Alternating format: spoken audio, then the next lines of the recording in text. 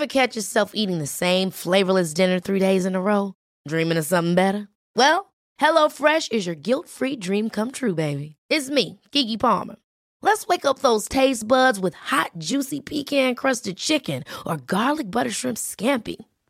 Hello Fresh. Stop dreaming of all the delicious possibilities and dig in at HelloFresh.com. Let's get this dinner party started. Jewelry isn't a gift you give just once. It's a way to remind your loved one of a beautiful moment every time they see it. Blue Nile can help you find the gift that says how you feel and says it beautifully, with expert guidance and a wide assortment of jewelry of the highest quality at the best price. Go to BlueNile.com and experience the convenience of shopping Blue Nile, the original online jeweler since 1999. That's BlueNile.com to find the perfect jewelry gift for any occasion. BlueNile.com. Hello and welcome to episode 41 of the Runner's World podcast with me, Rick Pearson, and he, Ben Hobson. Each Tuesday we'll be bringing you all the latest news, views and interviews from across the running world. Ben, what we've got coming up this week? This week we're looking at whether the fear of failure is holding you back as a runner. Do you worry about setting ambitious goals in case you come up short? Do you crumble under the pressure of race day? Well, we've been joined by sports psychologist Dr. Victor Thompson to offer you some practical advice on how you can create the perfect running mindset. Well, I'm very interested to speak with Victor this week because, as you know, I'm taking part in the Adidas Fulham 10K on Sunday. And I want to get myself in the right sort of 10K mindset, which is a mindset that essentially accepts it's going to be quite painful. Yeah, well, I think the fear of failure, and you've got quite a punchy PB. Yeah, I've got a decent time to beat, so it's not going to be a kind of procession of jogging around and being like, oh, that was my best time. So yeah, I need to get myself ready for the idea that it's going to be, a painful but hopefully enjoyable and satisfying outing. I think you'll smash it. Thanks, mate. That is me manifesting positivity. That's what I wanted. Well, I did do a specific session that I think anyone who wants to do a 10K could have a go at. So it was 5 times a mile. Yeah. And you get between 90 seconds and 2 minutes, depending on how kind you're feeling to yourself. Got it. Between mile efforts. And each mile effort is done at your target 10K pace. Right, okay. So, and if you can do that, the theory goes, you're going to be close to what you want to do. Much like last week's session, where I had to introduce warm-up and cool-down for you. Yeah. So you don't just go out and run. You have to do 10 minutes of warm-up. Yeah. Get yourself in the right physical and mental space for this difficult workout. Yeah. And then 10 minutes of cooling down at the end. And that way, you should hopefully avoid being injured. Fantastic. There we go. Hey, well, good luck with it. Thanks very much. Well, rumour has it you've been spotted around the parks of London with a skipping rope. Yeah, I'm still doing that. Okay, tell us more. It's good. I'm really enjoying it. We were talking about this earlier, and I've got really, it's not just skipping. I've got really, I'm breaking this down into, how this is going to make me so much better at running. Right. So I've been skipping in minimalist shoes. Okay. So that the proprioception. Proprioception, yeah. Yeah, that. So everything's, I'm feeling every movement, the contact, making sure that, the muscles are engaged correctly. It's not just skipping for skipping's sake. This is all going to be the groundwork for a great comeback. Sounds good. Well, without further ado, let us welcome our guest of the week. Guest of the week. Here in the studio, guest of the week. Sometimes on the phone, could be an athlete, could be a physio, or a complete unknown. Our guest this week is a sports psychologist who's represented Ireland in the Triathlon World Championships. He's worked with countless athletes to help them manage stress and performance better and to help them perform under pressure. So Victor Thompson, welcome to the Runner's World podcast. Thank you. I've given you a little bit of an intro there, kind of Don King style intro, but let's hear a little bit more about your kind of background, your sporting background first, if that's all right. Well, if we go way back, I suppose I started off doing a bit of judo at the local YMCA, and that was good. And then through school, I started going to gyms because I wasn't really a fan of too much of the team sport at the grammar school I went to. Didn't like school, but that's a topic for another day, perhaps. And yeah, went to gyms for a few years and then went to do psychology at university. And then at the end of that psychology degree, I thought, well, is there anything else to do? And I literally went to W.H. Smith's and looked along the magazines. I thought, cricket? No, I'm not that interested in cricket. Football? No, I'm not that interested in football. Running? No, you get injured. Triathlon? Oh, that's interesting. Oh, there's a combination. And then went out the first day after my last final exam in psychology and went for my first bike ride and had the most horrendous sort of no energy bonk when I was out in the Peak District, which was very sobering. And because I was quite clueless, it was a tough day out in the saddle. So that was back in 1995, and I've raced every year but one since. Sure. So I wanted to discuss a little bit about the fear of failure and the idea that the fear of failure might be holding some people back. So as a kind of general question, why do you think we are worried generally about failing? It's a great question, and I suppose I was thinking about this earlier, and I think for some people, not everyone, it goes back to some earlier experiences of what failure represents. So getting criticised, getting laughed at, like being told off by your parents maybe, laughed at by your peers, people at school, making a fool of yourself, that type of thing. So I think today as an adult, when you're running and you're entering some sport and you're maybe concerned about failing, it's not really become embedded for that reason, like 2019 or wherever we are in sport. It's more about what this resonates within the individual, and then they're learning not to take risks, not to put yourself out there, not to push yourself, especially in a public way. And of course, most running events, there's other people there. Sure, yeah. So do you think that there's a way of taking that sense of the fear of the failure and using it for your betterment? Absolutely. And I think if you are one of those people where it resonates back to something that was maybe negative or difficult, then I think it's important to try to work out what that is, but also to discriminate between things today and that event and how they're very different. So, yes, what does it mean like to fail? What are you afraid of? So say you're afraid of establishing a time to do a 10K. And you don't want to establish a time, or you give a very soft time. You know, it's about 5 minutes slower than you can do. And you tell people that, not that it's 5 minutes slower, but that's the time you broadcast, and that's the time you sort of tell yourself as well. Then I think you're holding yourself back. You're not pushing yourself enough, perhaps, if you want to do a good time. And I think if you don't make that time, if you don't make a better time, if you're not pushing yourself, what's the disadvantage to you rather than the advantage of not pushing yourself? In a way. So you look at the pros and cons for that individual and try to reframe it not as failure. You know, failure is quite a big word, but you know, how can you fail in an event? You know, you don't reach your time. It's not life and death. It's not such a big deal for the vast majority of us. It's not such a big deal. And I think it's trying to see that by setting a challenging target that can be doable on the day, your training's going to be better, more focused. Your delivery on that day is probably going to be better, more satisfying, more rewarding. And if that's not something you can do because you start freaking out about committing to a reasonable time, I think that needs to be interrogated a little bit. I agree. Conversely, do you think that fear of failure can be a healthy thing or a motivating factor?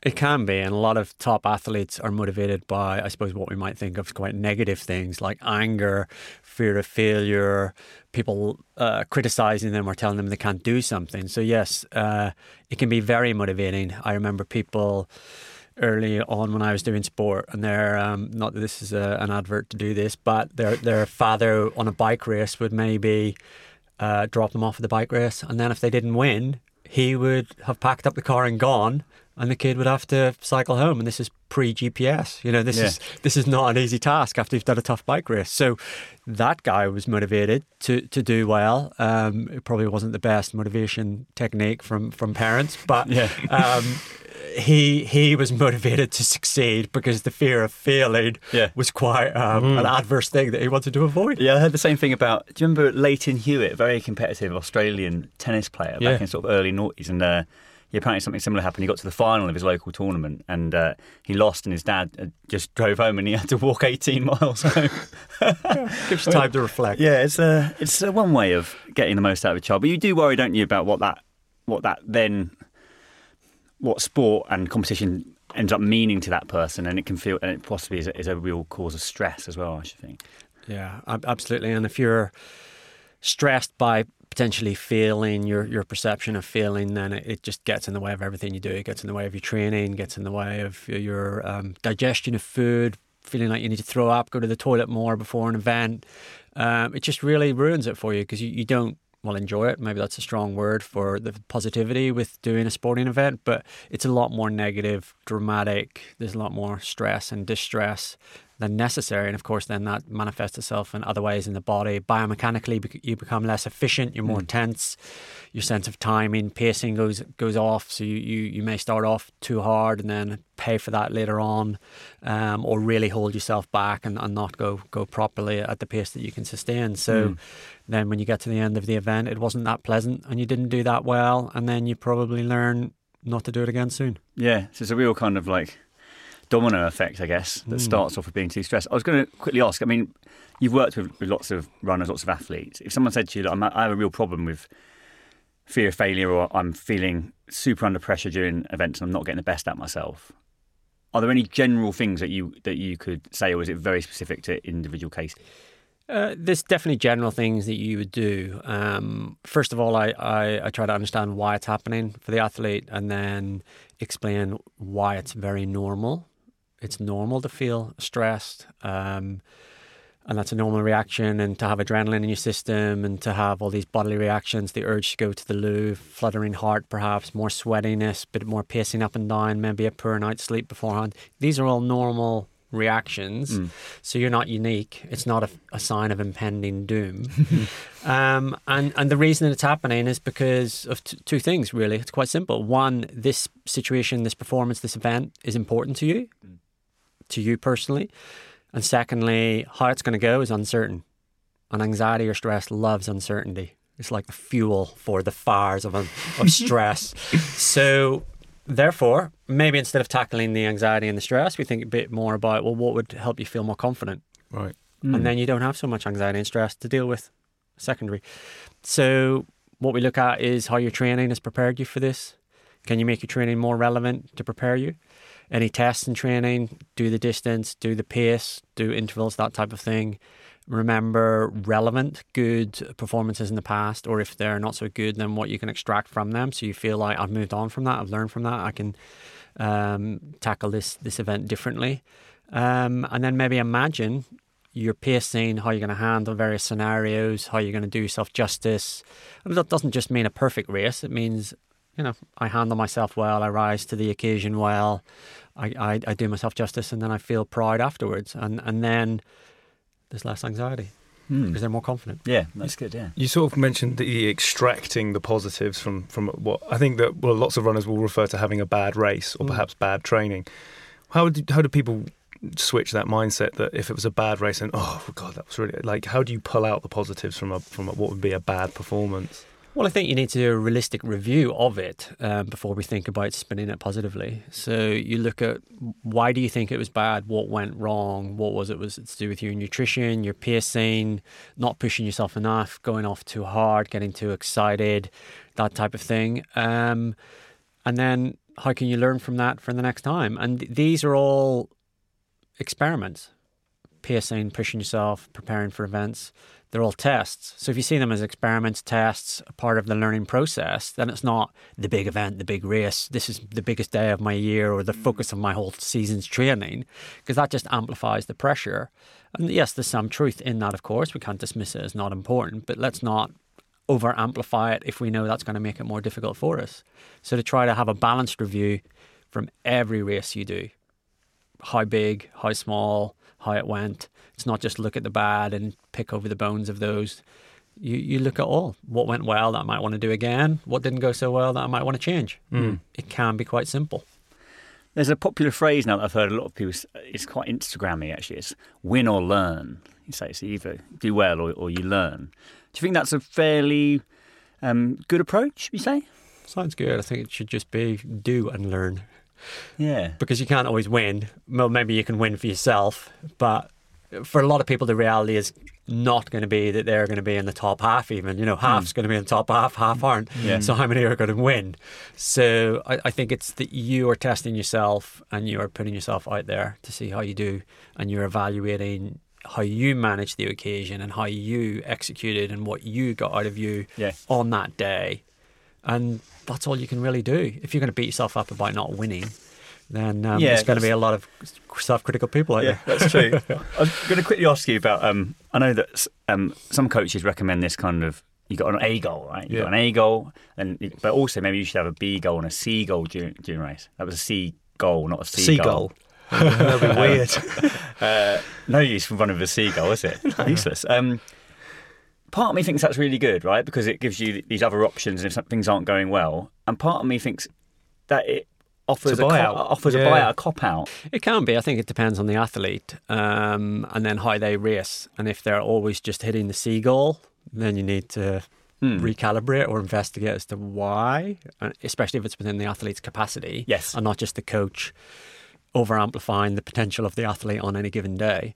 I would normally think of goals quite similarly, but I'd have like the dream goal, which is what's possible given your condition at the moment, and if everything goes ideally, what is possible, and we definitely shoot for that.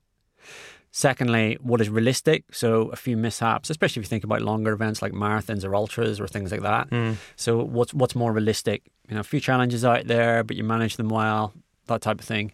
You still have quite a good day. And then we have the third level, which is like the self-acceptance, which is just how do you want to handle yourself and the challenge of today? How much do you want to push? How much do you want to problem solve? And some of that might actually involve backing out an event when you get a signal from your body that it's about to go bang or it has gone bang because you don't want to do more damage. So actually the best thing is not the mental toughness or mental toughness to back off and stop rather than just continuing because you said you would and you're driven 200 miles to do a race and stayed in a hotel or whatever it might be. So it's about you making the best decisions for you and you managing you and the occasion well. So, that's how I would construct it for an athlete. But I wouldn't just say, the lower level goal, that's all right, just shoot for that. No. So if any listener was sort of looking for key markers or a manifestation of the fear of failure, what should they be looking for? I suppose some of the telltale signs would be that you don't enter any events. Right. You never actually put yourself out there to be tested. Or if you do, then you don't push yourself in the event, or you give yourself a very soft and easy goal to reach, that type of thing. And maybe your training is less focused as well, and your training's less hard. Some athletes take it to some extent that they actually don't push themselves that much in training because they fear that they're not going to make the interval time maybe, or they're not going to be able to do that many repeats. So there's that sort of caution in the training. But then, of course, the consequences of all that is that if you do enter an event, you probably don't feel as satisfied afterwards because you know that you held back a little bit or you finished really strong, which meant that you did the first 95% of the event too easy. Or you got beaten by some people who are training partners and you can normally beat them in training quite easily. They're not such a good athlete as you perhaps. So it's a bit empty. So you avoid the big failure or whatever that represents for you, but your sport's slightly more empty and less satisfying than it could be. Victor, thanks so much for coming on the Runners World podcast. Really interesting to talk a bit more about failure and the kind of right mindset that runners should get into. So thanks very much. You're welcome. It's been a pleasure.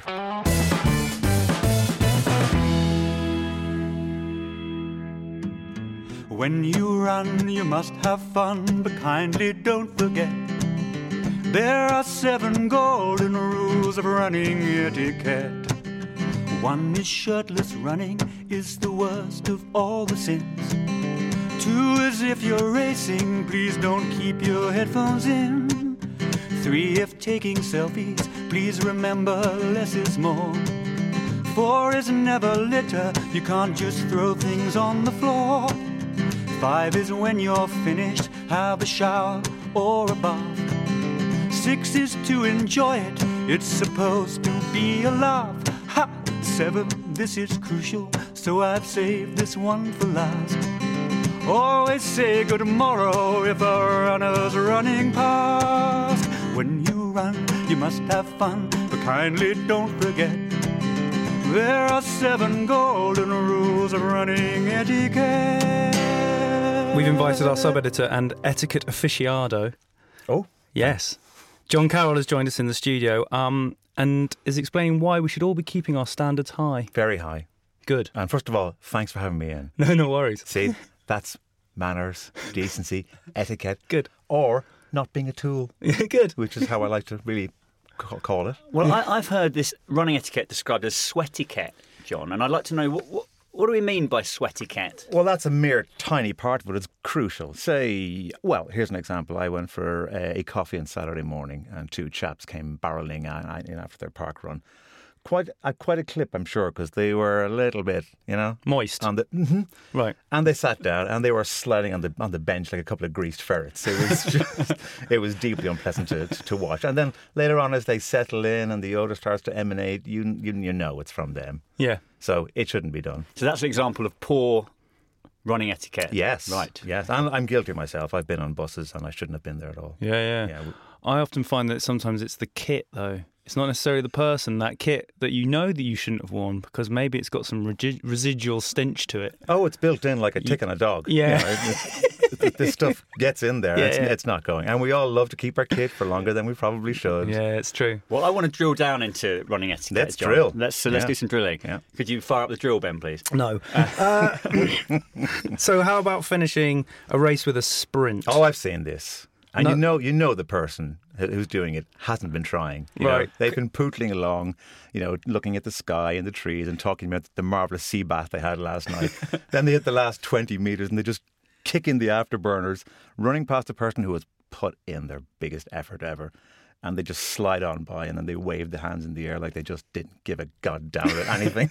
This is a certain type of sprint finish that essentially is a little bit phony. If it's done with a smile, that's, I think, a key indicator. If it's a smiling sprint, that means you haven't been doing the rest of the race It's properly. very hard to do both. If you're sprinting and you're looking like, the world is crumbling around you, that's the correct sprint face. Yes, the sprint face is a grimace. Yeah. Yeah. So we're okay. Not just a in wink and a principle. smile. Just finish the race. There's nothing wrong with sprint finish, in theory, if you have given an honest effort throughout, is what you're Yeah, saying. of course. Otherwise, you're just belittling other people. And everyone, you may fool the other person, you may fool yourself, but rest assured, no one likes you. Okay, let's explore a related thing here. So you're overtaking a runner. You've paced yourself. I can't comment.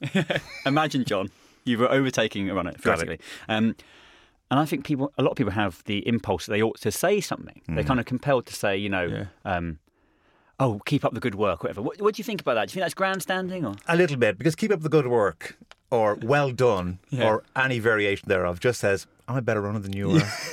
And we both know it. You know, you may as well throw yourself into the river. I'll bet you can't swim either.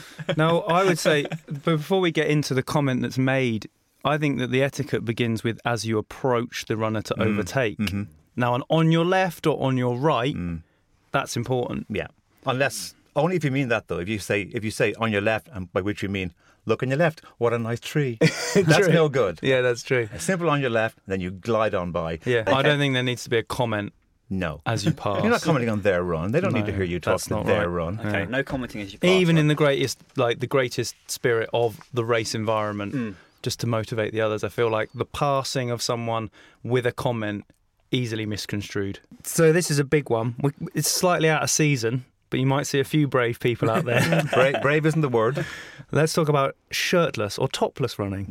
Men. Yeah, men. Yeah. All right. Is it a uniformly bad look? Yes. Right. Okay. Yes. If you're Captain America or the fellow with the fins, that Aquaman. Momoa. Yeah. Maybe just about, but even then, the question is: was your 15-gram technical tee too heavy for you? Right. So otherwise, no. What about if it's just really hot? No. Right. Because they're technical tees; they wick sweat. Right. And let's bear in mind, a lot of people run in the morning. Other people are having the breakfast. Nobody wants to see that. True. Breakfast stays down on the belly. I wonder if I'm going to bring my context specific in here again. Mm-hmm.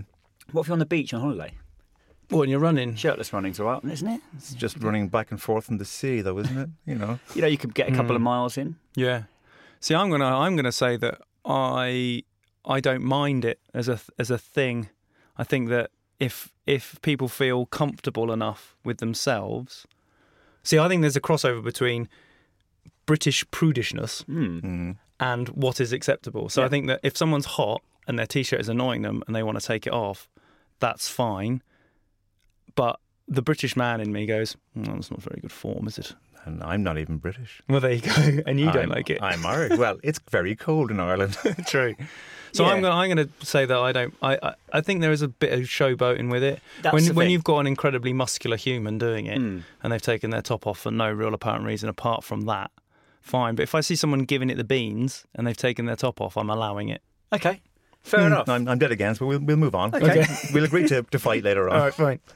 Everyone here loves running, John, and everyone listening to the show loves running, but not everybody loves running. When we're talking with these people, who may also be our friends, sometimes, should we expect some level of interest, or should we just accept that our running isn't of interest to other non-runners? You can talk to them, but only if you're prepared to listen to them talk to you about their child's latest antics with feces. That's true. For example. Right. Or worse again, their golf round. True. Right, so there's a trade-off. A sort of quid pro quo. Very much, very Trumpian quid pro quo. If you're prepared to talk to them about running and they talk to you about golf, you got to listen. Oh, that's a real shame, isn't it? Yeah. But it also means you can call them at 4 a.m. and say, hey, about that run, forgot to tell you this part. It's hard though, isn't it? It's hard to rein yourself in when you're passionate about a subject, particularly when we work in it as we do. You can think that running, we're the worst. No one wants to be friends with us.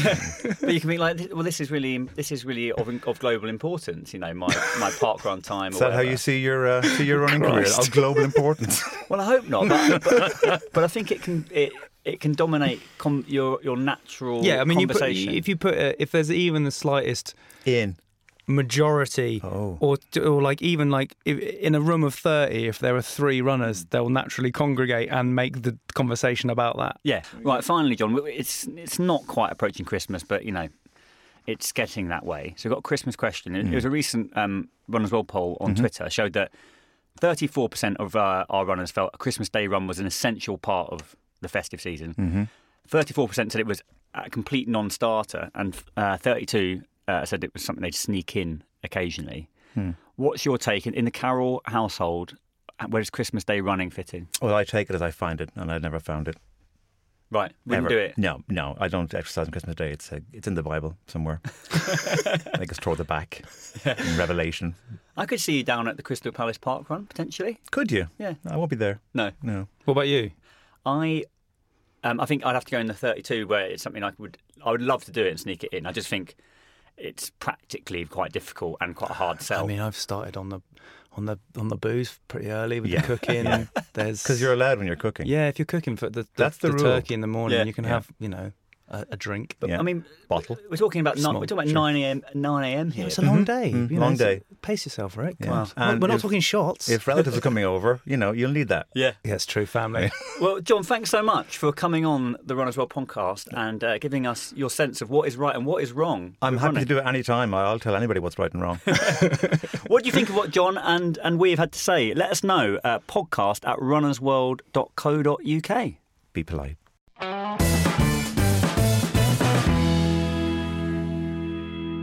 His fingers on the button, his ears to the ground.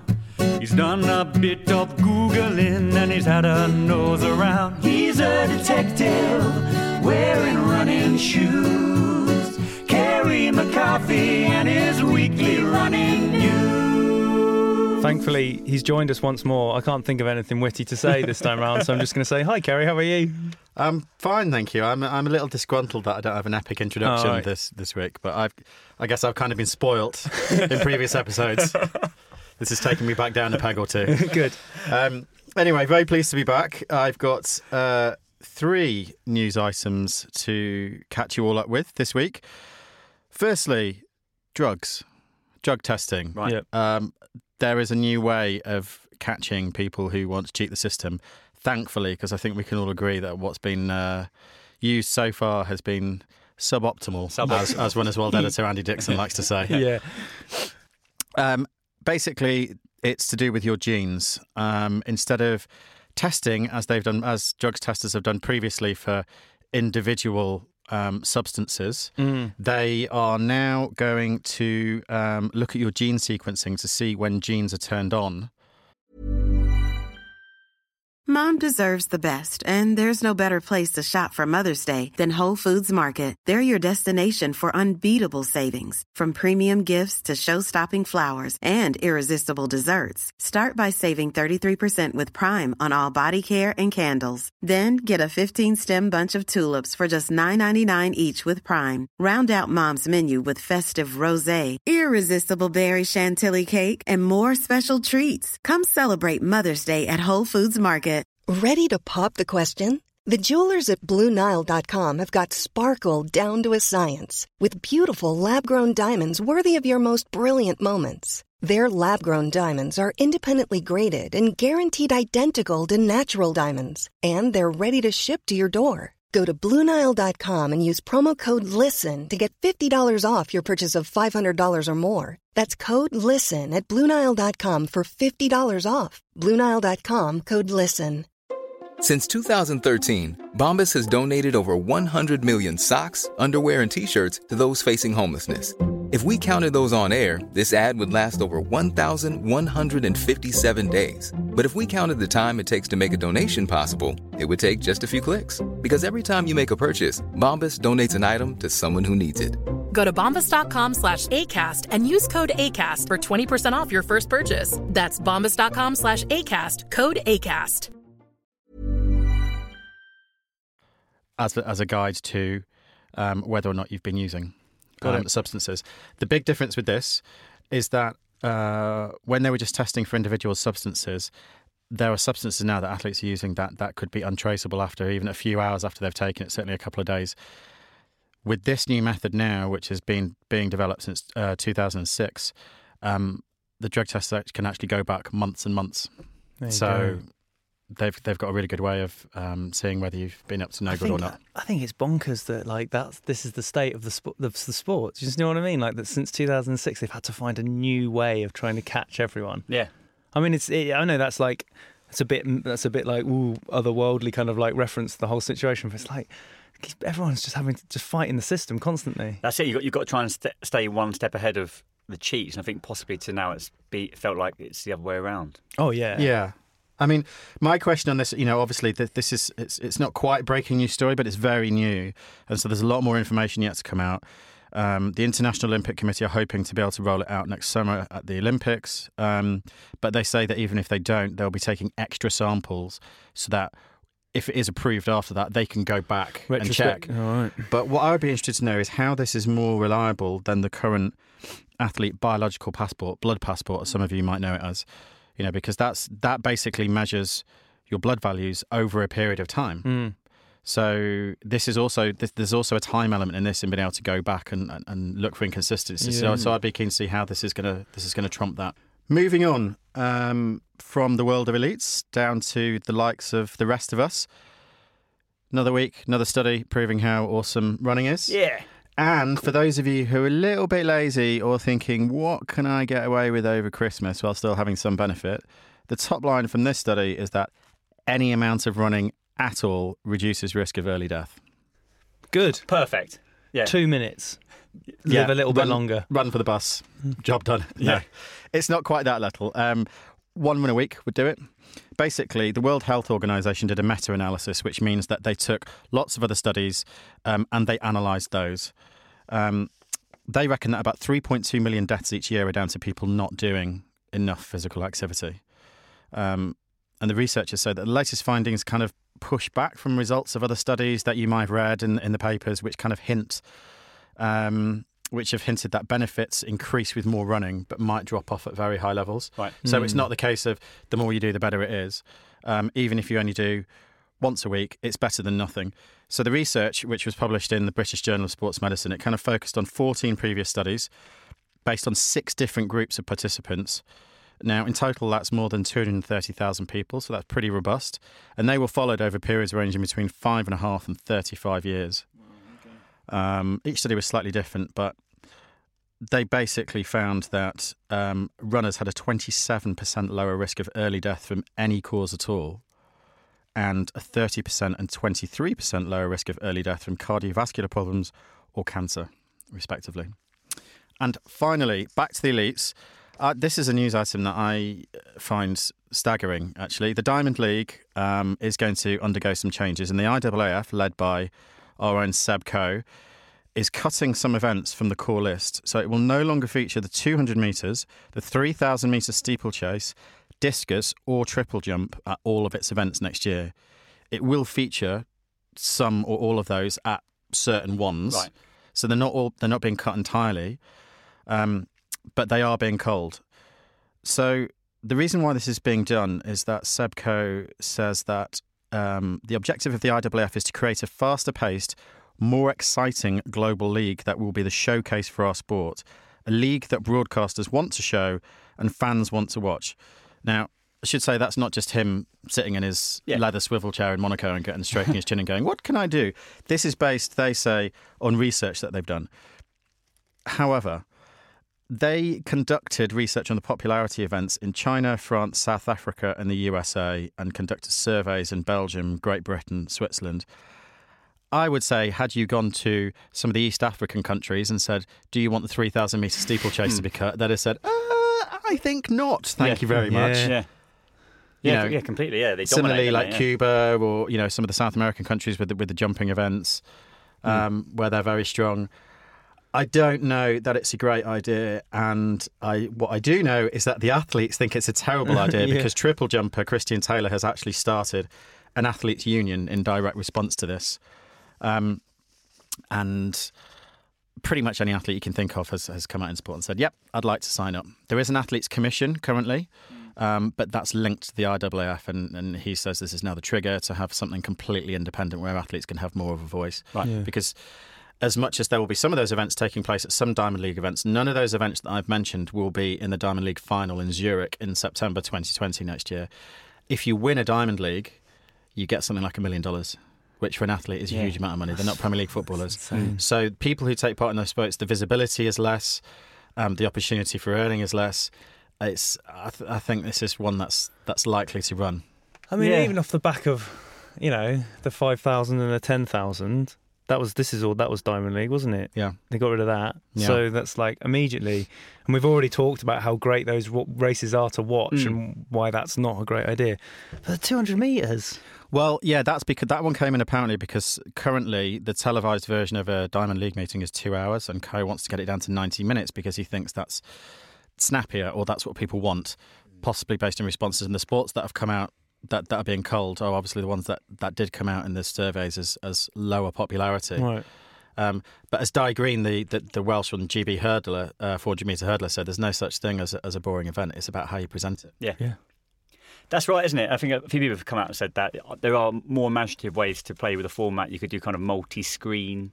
Yeah. You could try and get the crowd more involved. Like, we talked about the sort of the night of 10,000 metre PBs, but that's made 10K running seem really sexy again. Yeah. And this feels quite out of step with those kind of developments, I think. The Diamond League meets are the kind of like the touch points of the athletics season, aren't they? And, we already know that other meets outside of that, at kind of like Don Valley and Birmingham, places like that are under-attended already because the sport isn't being promoted enough. And then you're taking the gold standard series by its name, the Diamond League, and saying, actually, we're just going to cut it a little bit because I don't know why everyone's got ADHD and they can't pay attention for 2 hours. No. Well, I hope the Athletes Union that started up has a strong voice and can possibly offer some alternatives. Do you know what? I think it's one of those ideas where, we all sort of knew really that there wasn't an athletes union, but nobody really kind of paid any attention to it. And now that Christian Taylor said, hold on, I'm starting one, it's like, my God, yes. What an obvious but great idea. There absolutely needs to be one. Yeah.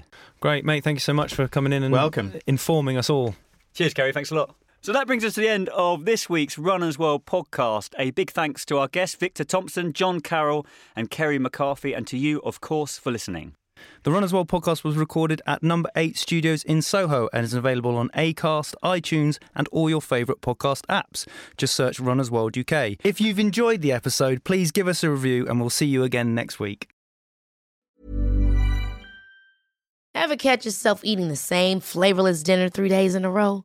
Dreaming of something better? Well, HelloFresh is your guilt-free dream come true, baby. It's me, Keke Palmer. Let's wake up those taste buds with hot, juicy pecan-crusted chicken or garlic butter shrimp scampi. Hello Fresh. Stop dreaming of all the delicious possibilities and dig in at HelloFresh.com. Let's get this dinner party started. Planning for your next trip? Elevate your travel style with Quince. Quince has all the jet-setting essentials you'll want for your next getaway, like European linen, premium luggage options, buttery soft Italian leather bags, and so much more. And is all priced at 50 to 80% less than similar brands. Plus, Quince only works with factories that use safe and ethical manufacturing practices. Pack your bags with high-quality essentials you'll be wearing for vacations to come with Quince. Go to quince.com/pack for free shipping and 365-day returns. Mom deserves the best, and there's no better place to shop for Mother's Day than Whole Foods Market. They're your destination for unbeatable savings, from premium gifts to show-stopping flowers and irresistible desserts. Start by saving 33% with Prime on all body care and candles. Then get a 15-stem bunch of tulips for just $9.99 each with Prime. Round out Mom's menu with festive rosé, irresistible berry chantilly cake, and more special treats. Come celebrate Mother's Day at Whole Foods Market. Imagine the softest sheets you've ever felt. Now imagine them getting even softer over time. That's what you'll feel with Boll & Branch's organic cotton sheets. In a recent customer survey, 96% replied that Boll & Branch sheets get softer with every wash. Start getting your best night's sleep in these sheets that get softer and softer for years to come. Try their sheets with a 30-night guarantee. Plus, get 15% off your first order at bollandbranch.com. Code BUTTERY. Exclusions apply. See site for details.